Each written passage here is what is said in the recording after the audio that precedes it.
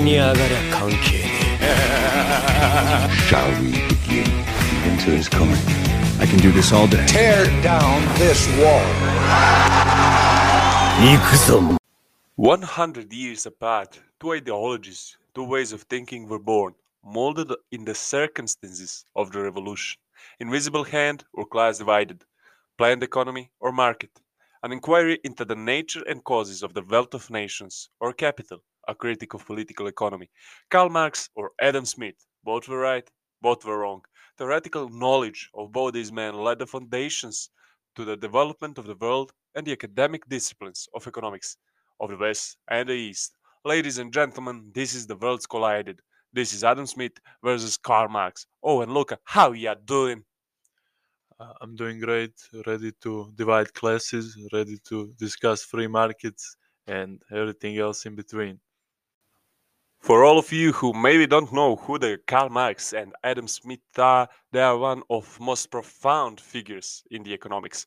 Adam Smith was a Scottish philosopher and economist. He wrote The Wealth of Nations, was one of most important works in the economics. Also, he was the father of the idea of the invisible hand, which implies that the individuals are led by their selfish own interests, and that their own interests, our interests, are the interests of the public. Also, he was for the idea of laissez-faire order and free market. And Karl Marx, of course, Deutsches philosopher and writer of Das Kapital and Communist Manifesto. Of course, the ideological father of Marxism, which he found with Friedrich Engels, and their work was based on struggles of social classes and building the classless society, how capitalism, the wrongdoings of the capitalism, its shortcomings, and how it should be transformed in the future. So Karl Marx and Adam Smith were ready to square them off as they were been squaring off for almost 200 years. Let's go. Yeah, this is like clashing two other founding fathers, founding father of the classic economy, of the political economy, and founding father of the capitalism. Yeah, 100%. But when you think about it, uh, Smith's work came before Marx's work, obviously. But uh, the way those two works influenced our world, especially in the 20th century and in 19th century, Marx more in the 20th century, is truly marvelous, and we can see effects to this day. So the fundamental, we have many of differences, obviously, between Marx and Smith and the way their thoughts work. But uh, one of the most obvious one, the free market and the closed market, so to speak, and also on the matter of private ownership, which I want to discuss both. But uh, you know, in the book I read, the great book of economics that I read about that Richard L. Straub wrote, uh, that said that economic progress will be much sped up if the private ownership is regulated, and everybody has the right to own their property, to sell their property, to sell their goods, and that will make the country wealthier and its citizens richer. And Marx, on the other hand, uh, the goal of socialism is communism, as he said, and the communism is based on, that uh, all the private property will cease to exist. Everything will belong to the state, and later that will develop further. But everything, there will be no private ownership. So, how do you see that difference? Do you think that, in some sense, that idea of no private ownership, is it just utopian dream, or maybe even dystopian? And how does that work with your mind? I think that it's depending on your viewpoint. For me, it's dystopian to have all the ownership in the public domain, and for some, it's the utopian. For example, our parents, our grandparents who lived in the communistic regime, they think it's all great because they were all safe. But we will talk about that later. And and I think it's important to see Adam Smith and Karl Marx as the first in this way of thinking. So it's like the stepstone for their theories to go further, to evolve.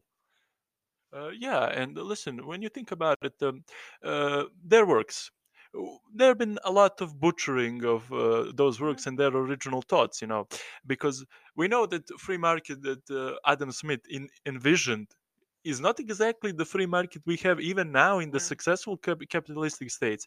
And the socialist idea and the idea of means of production that were owned by the public and later communism, they were never quite presented in reality like Marx wanted it, which is kind of interesting. Maybe the biggest flaw of both these theories, when we find some middle ground between it, it's the people. You Yeah. know, they both go from the idealic markets. Yeah. No monopols, no oligopols, or externalities or anything. And maybe the answer is in I believe you heard for the Austrian school of economics, for Yeah. the philosophic school, and we need to see the humans as they are, and every human is individual. So we are closer to that Adam Smith viewership, but we know we need some control mechanism.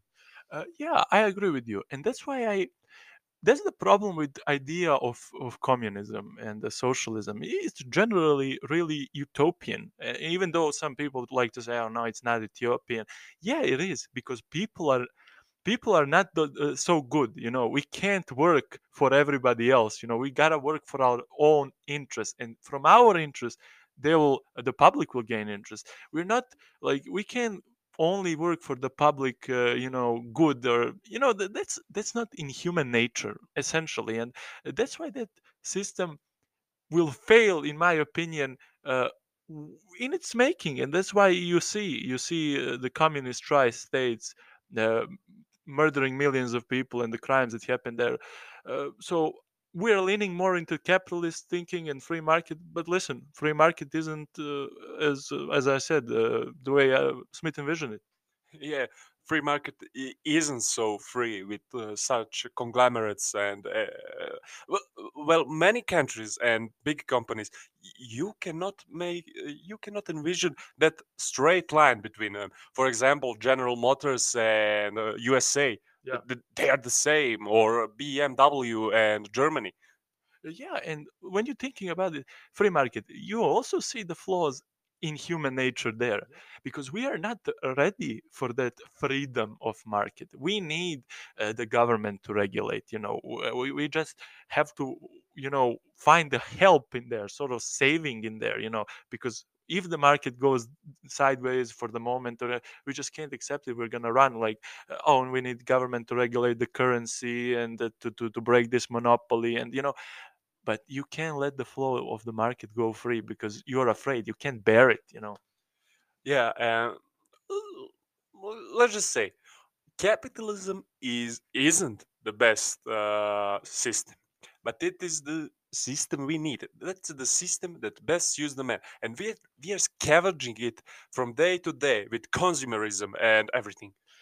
Yeah, and that's the kind of thing, because there are always critics of capitalism, but I noticed that those critics of capitalism don't offer anything in return. Yeah. Like, oh, this system is shit, but what do you got? What do you got? Like, you can present us with communism, which we saw how it did, and you're gonna say, oh, but it wasn't adapted well, because it can't be adapted. It's like the book that can be adapted in the movie. Great, you understand?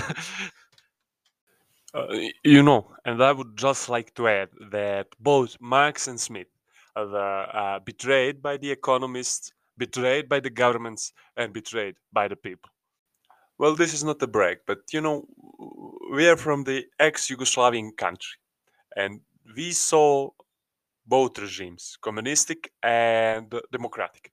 So we have some unique viewpoint on this matter. And when you talk with our elders who lived in the Tito's time, you know, they talk about Yugoslavia as the utopian dream. You would say that was the best country that ever existed. And it was just a dream. It's nostalgia, believe me, because in that country, you had a right under the regime of the communists, uh, and I'm talking about the economic aspects. You had the opportunity just to be mediocre. You couldn't be exceptional. If you were better than everyone, some of your goods would be taken and everyone would be the same. And that's the part of the social justice that I doesn't like. 100%, 100%, and just like that. But it's the perfect system for the pussies, you know. And listen, our like you said, our elders are they are remembering it fondly because they had, they were given by the government. They were given a flat. They were given the vacation in some shithole or seaside. But it's it's crazy to me, like that you're talking about what happened in Yugoslavia and what happened during the 90s here, and people are still like, "Oh, Yugoslavia! I wish the country was still together," and how inherently awful it was. It truly was, you know.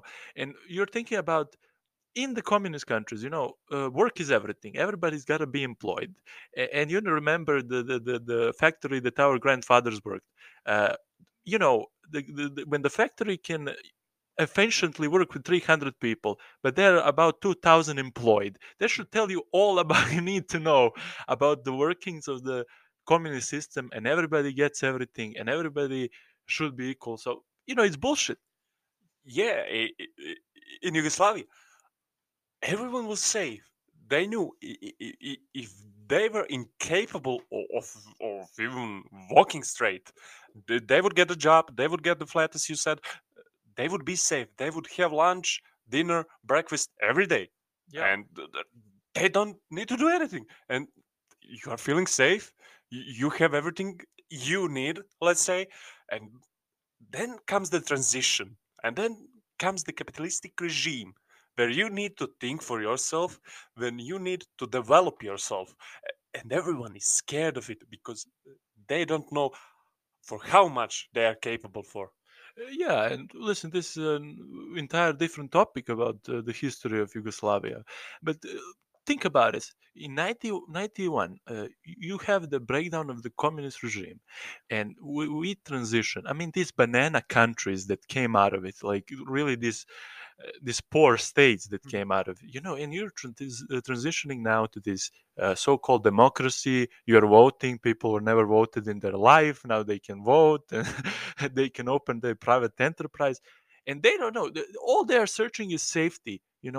Because even today you see that kind of mentality when people are expecting the government to solve their problems. If their lamp in the house burns down, they're going to blame government on it. And although government can be pretty shit these days, but definitely, like, there's that mentality of victimhood and entitlement just because you exist.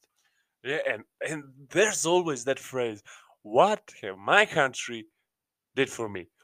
And I ask you, what have you done for your country, man? Yeah. What? I mean, it's like I said, Yugoslavia is a great example because, um, for example, you take Soviet Union that killed so many people, and during Mao's regime in the China, how many people died.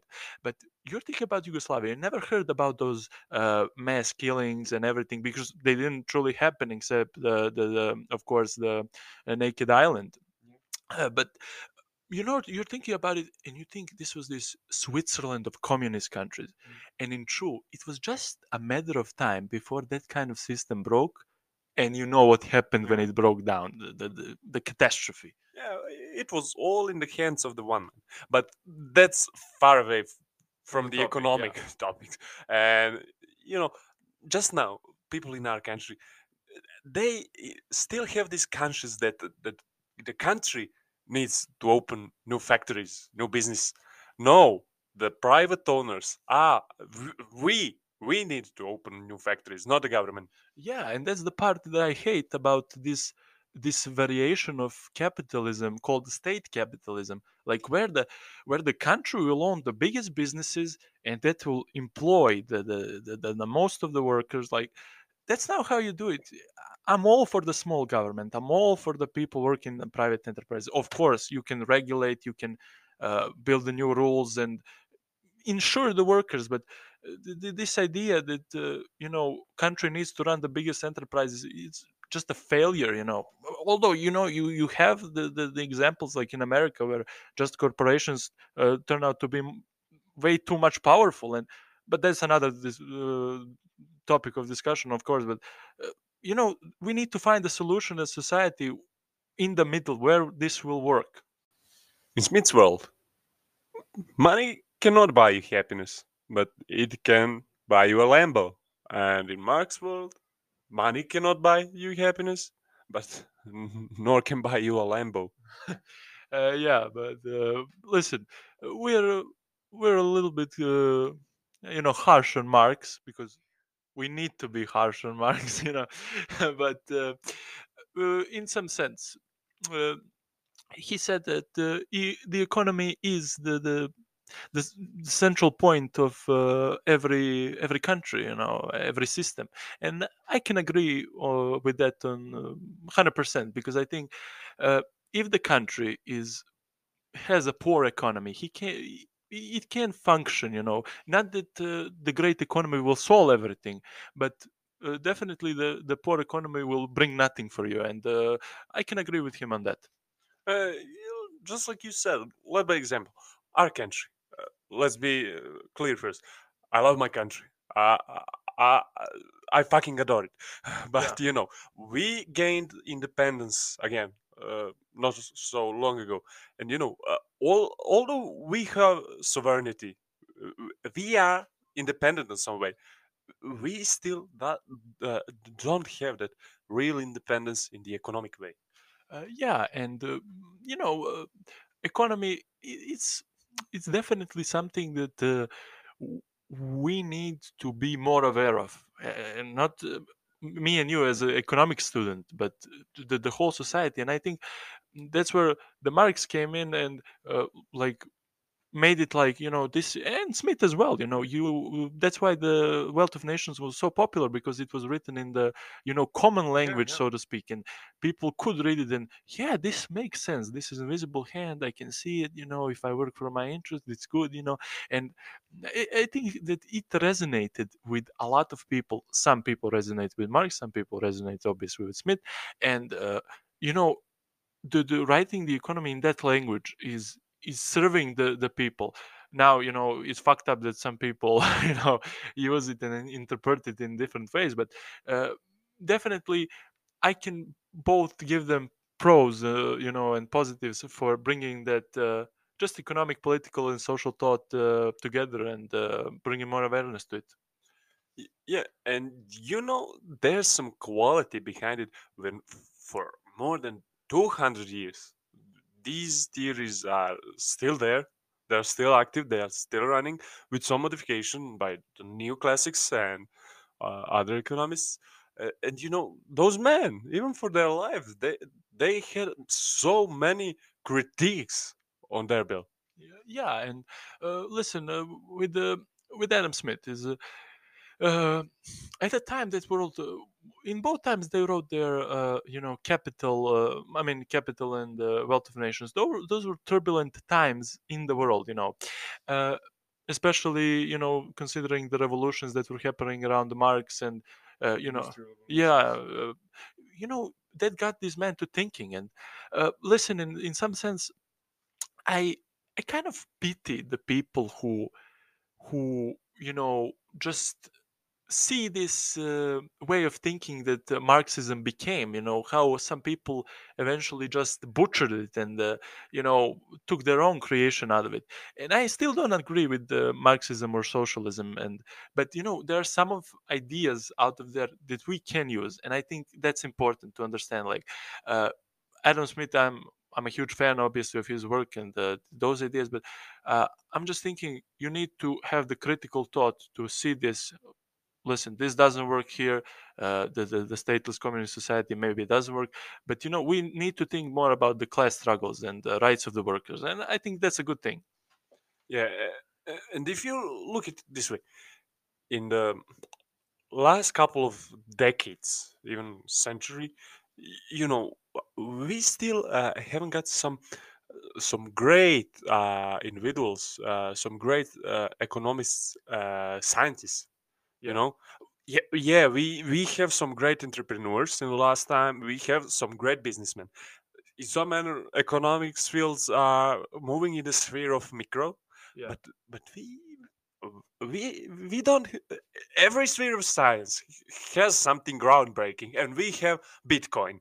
Yeah, definitely. And I think the work on just scholars of economics haven't been like, you don't see any more Milton Friedman's, Yeah. writing the Capitalism and Freedom, and I think in that thought you need to recalibrate that economic thought. And listening, uh, when we were speaking about Smith and Marx and the way they collided, one of the things I found quite interesting is their their views of competition, because the Smith viewed competition as great thing. Yeah. It will provide a better product for the people, and it will make businesses better. And Marx, on the other hand, which I completely do not agree, thought it will bring to the just exploitations of people, and that eventually monopolies will bring. So what do you think about that? Yeah, I think let's picture it this way.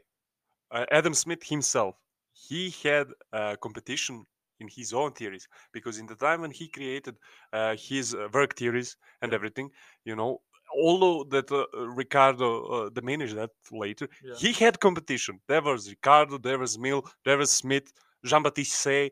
Yeah. They were all competing to see who was right, and the economic was overflowing with, let's say, with the talent from the at the time philosophers and regular men. Yeah. And Marx, now when you mention competition, who was his competitor? Who Yeah. was the other side of the medal there?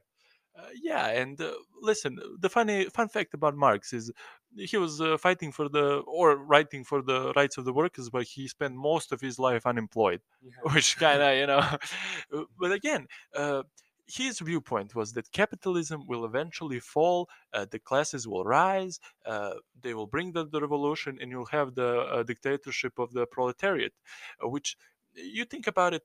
Uh, there were revolutions. The Yeah. revolutions happened in North Korea, in China, in Soviet Union. And what did that bring to us? And now you see what happens with students all over the world. Those brats, they're just like, oh, we should adopt communism, and we lived our whole life in this capitalistic beauty of a country with free fucking healthcare, except if you're in America. But think about it. What do you see for the communism, and what do you see for the capitalism in the future? That let's call it hypothesis that you mentioned earlier. Let's just call it for me natural order. That's and I don't want to further Yeah. explain it. I think it's so obvious. And for in the future, y- I think that we'll be friends with the capitalism for many, many years to come. Uh, Even maybe centuries with the path we took. And the communism, there the strongest progenitor of the communism currently now is the Asia, and I mean China. And that's not the communism that Marx wanted, and it's really important to see how now Russia and China and Western countries will position themselves in the geopolitical sense and everything.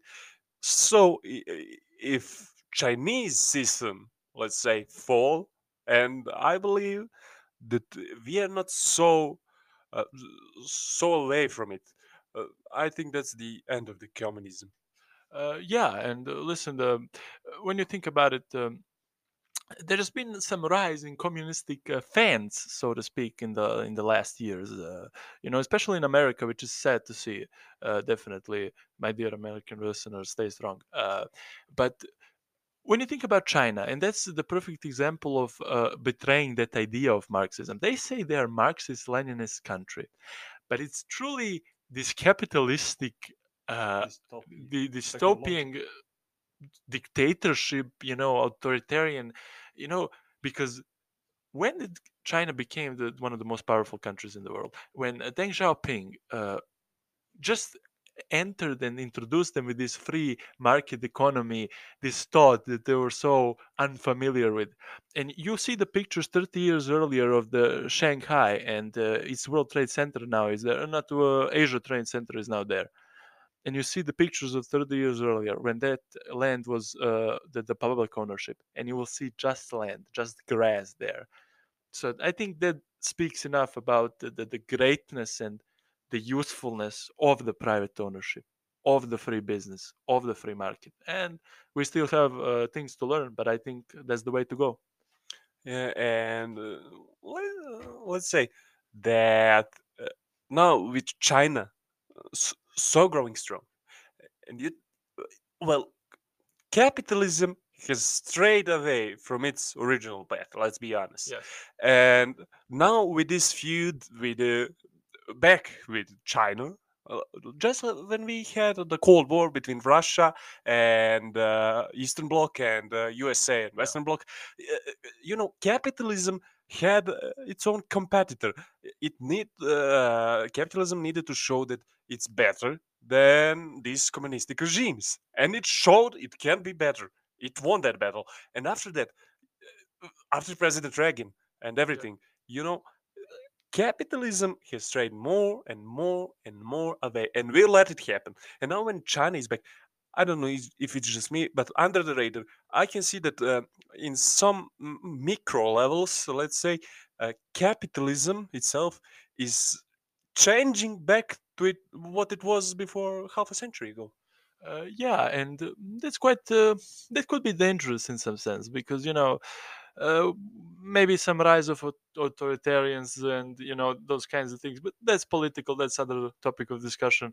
But in an economic way, uh, I think that down the line, every country realizes that they need these principles that Smith talked about.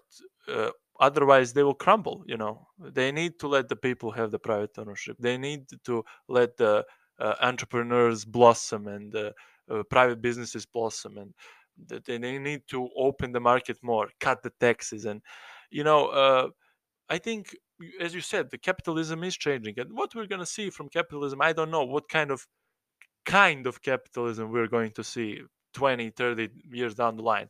But I know that some of these principles that Smith talked about will always, if implemented right, will remain forever. Like pinnacle of this episode. Let's say for me, Adam Smith was more realistic because he was looking backward at what the world was and what the world is now. Although that was in the time of the Industrial Revolution that Smith was in, and Marx, he was the futurist. He tried to see the future, and he saw it that it can be utopic future, and it can't. And that's it for me. Uh, that was very nice. Very nice. You summed it up. But yeah, I agree. I mostly agree with that. And listeners of the world, unite. We stay genuine, uncensored, and unscripted, and we always will, as we have to order our usual. Share us and subscribe us, and stay tuned until the next Wednesday. Ikuzo!